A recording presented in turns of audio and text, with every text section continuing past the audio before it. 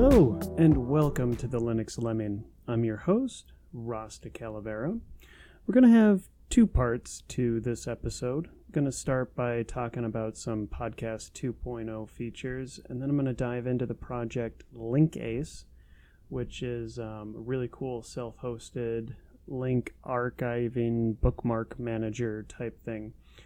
So, I should have chapters, so if you want to skip ahead, I'm not going to stop you. I highly encourage it. That's why I make chapters. Alright, so let's talk about podcasting. I've been struggling recently with chapters. I had this big crusade on how to use Audacity's label export as the starting point to convert that tab-separated text file into a Podcasting 2.0 compliant JSON file for podcast chapters. And that was a huge pain in the butt. I really wanted to try to stick to command line tools. I thought that would be the best way, and I went down this huge rabbit hole with that. The first one I went down was trying to figure out how to use the cut command, because you have 3 columns of text. 2 of those columns are timestamps, and they're identical to each other. So I don't need one of them. So I wanted to remove one, cut it out. So cut seemed like the right thing to do, and it was pretty easy. But now once I have this 2-column text, the timestamps go out way too far. I only need to a whole number, and they go out, 2, 4, 6 decimal places. It does count in seconds to the whole second, which is nice, but I don't need 6 decimal places after it. So then I was trying to figure out how I could do that. There's probably a way to do a delimiter cut, but I couldn't figure that out. And it'd be nice if I didn't have to do 2 commands like cut. But I played around with AWK. I don't know if it's called awk or whatever, but I was trying to use these 2 different tools, SED or AWK. They're both command line tools, and they're super complicated. They're very powerful things, but reading the documentation, the man pages, it was a lot to digest. And when you try to look up how to do different things like this on Stack Exchange or Stack Overflow and things like that, the conversations get real heavy real quick. But I did find a way to use AWK to accomplish what I wanted, where you get seconds to the whole number and your title for the label, but you have to declare how many rows you have in there. So if I have 7 rows and on each row I have a time and a title, then in the command I have to do $3, $4, repeat all the way up to 7. And that will give me what I want, but I don't want to have to type out how many rows I have. So it was an imperfect result. And then once I even got that, I still got to convert it all into JSON. And you got to do a loop through it. And I was trying to figure out how best to do that. And I knew that bash tools or command line tools would not be a great way of doing that. So I'd have to change to either JavaScript or Python or some other language. And it's been a long time since I've really tried to code, and loops are always a thing. So I was just stuck trying to figure out how I could loop through with these 2 different things that I needed to put into a JSON format. But I did find some shoddy Python that, well, it's not shoddy. I made it shoddy.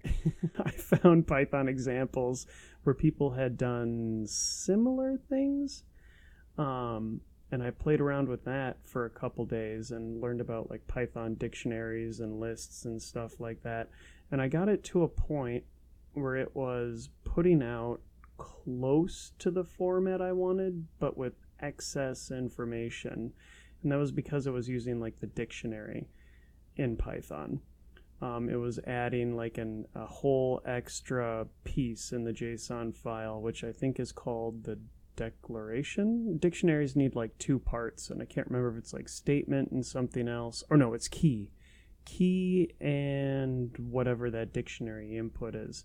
And the key that it kept spitting out, I didn't want a key. I just wanted what was inside of the dictionary. So I learned that Python dictionaries is not what I wanted to do to make a JSON file.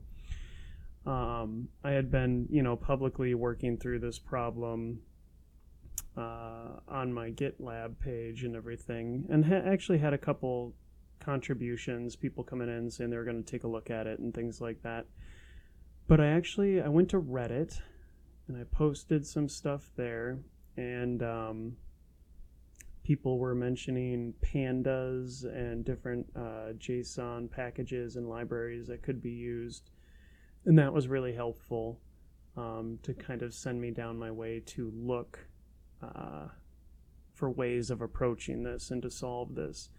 When somebody just gives you a little bit of a push, like, hey, you could explore this tool, that gives me another thing to put into my Google string and just get closer and closer and closer to find somebody who's already asked a very similar thing that I can benefit from and try to use and mold into my situation. So the Reddit was good, and I made a lot of progress with that. But then so a while ago, I found this project, and it was a Jekyll project. So I didn't pay it much mind because I don't use Jekyll, I use Hugo. But user Penguin999 created this podcast template to create a podcasting website using Jekyll. It's a static site generator, just like Hugo is. But he had some very advanced features in there. You could put your MP3 file, your show notes, your cover art, and then you have to make a metadata file in JSON. But once you make all these things and you drop them in a very specific folder, as Jekyll goes through the CI/CD, well, I guess not Jekyll, as GitLab goes through the CI/CD build process to create your Jekyll public site, it will actually take all of that information and put ID3 tags into the MP3 and output a JSON with all of that information in it as well. So really cool stuff. It also, generated a blog post, put a lot of like page information above the embedded player for this project and different things like that. It did a lot of things that I don't need, but it also did the few crucial things that I really want and need. So I decided, instead of scouring, I'm just going to really try to dig into what already exists here and see if I can make it work for my use case. And I think I have. So, and a big thing about this too is it was designed to work with the Audacity label exports. And you don't have to do anything with it. It can work with the 3 columns just fine. So this was like the goose that laid the golden egg. So Penguin999, thank you very much for your hard work. I'll probably try to reach out just to let you know I'm benefiting from this and using it, and I'm very grateful. There's no license in the project. I assume it's GPL. But yeah, there's no license here. And actually, funny thing too, when I was having the issues with my server not being able to stream MP3s to podcast players, and it was like messing up all the times and everything, I I believe it was Penguin 999. He had raised an issue specifically with the GitLab team about rate limiting with GitLab pages and how they need to be engineered a little bit differently so that people can stream from a GitLab page specifically for a podcast. So, small world. Penguin 999 feels all my struggles and has gone through them. So maybe I need to reach out and get in touch, and we can, cheers to figuring stuff out. But so I tinkered with this Python file, and it was really just a lot of cutting things out, trying to run it, see what broke, read the error outputs, try to troubleshoot that, and rinse and repeat. And then once I got something working close to how I needed it, then I could try to trim out all the other little extra fluff. Like if there's quotation marks that I don't need, or if I need to rename something a little bit different. And I'm finally in a good place with it, and I'm going to use it to try to produce this episode when it's all done. So the workflow as it is right now is I need 2 folders, and they can be new folders or I can use existing folders. But one of them is a source, and inside of this source I have to have my art, my MP3, my JSON, and my chapters. And they all need to be named using a 3-digit format. So this will be episode 9. So it'll be 2 leading zeros and a 9 for all of those files. And then once I have all those in there, I run the Python script, and it does its magic with all the Python libraries and everything else to modify the MP3 file, to put that chapter art into the MP3, to put the tags into it for each chapter, to put myself as the author, the title of the episode, all that. So really cool stuff.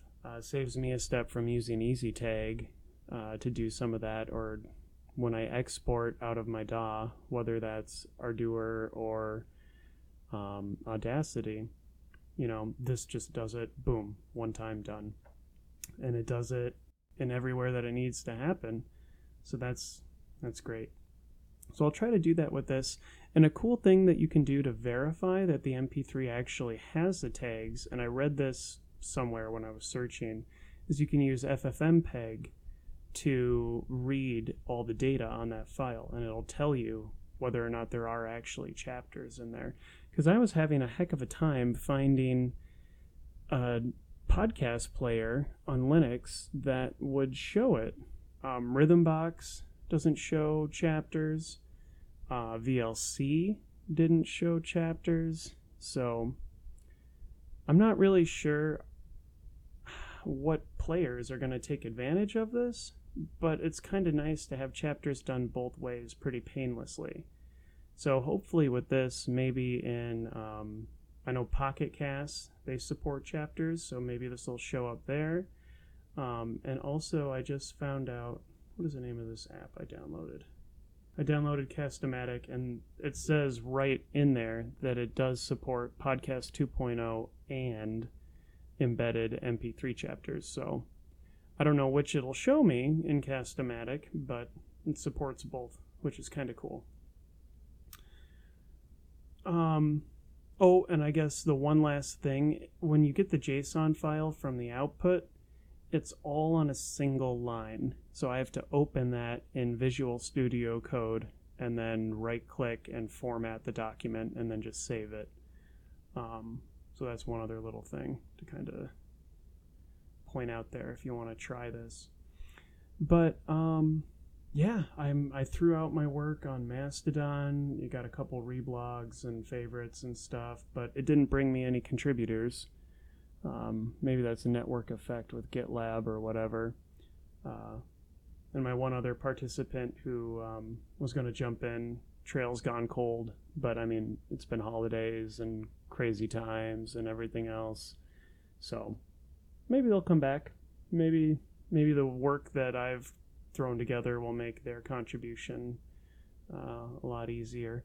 Oh, another cool thing, you can easily put in the strings for URL and image if you wanted to add images to your chapters.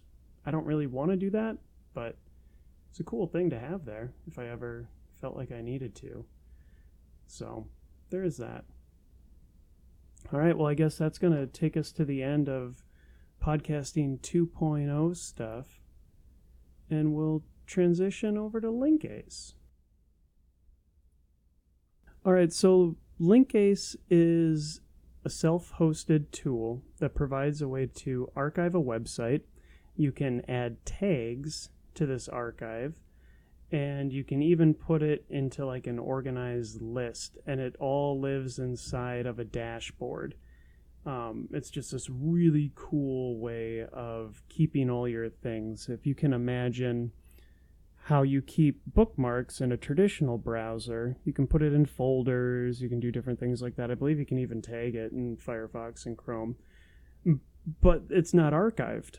So if that website goes dead, your bookmark is useless. This archives it. So you've got it forever, which is huge. Really, really cool. And you can actually make your dashboard of your collection of links, your archive of links, public if you want. And when you bookmark things in the future, when you do that, you can say whether it's public or private. So if you want to have things public, if you're sharing it as like a group or whatever, but once in a while you want to keep something just for you, you can do that, which is pretty neat. So if you want to explore this project, there are two options to set up Linkace. There's a simple and the advanced, and the main difference between them is how the database backend connects to it. The creator of the project recommends that if you have full control of your system and you're not limited to a locked down or constrained environment, then you should do the advanced.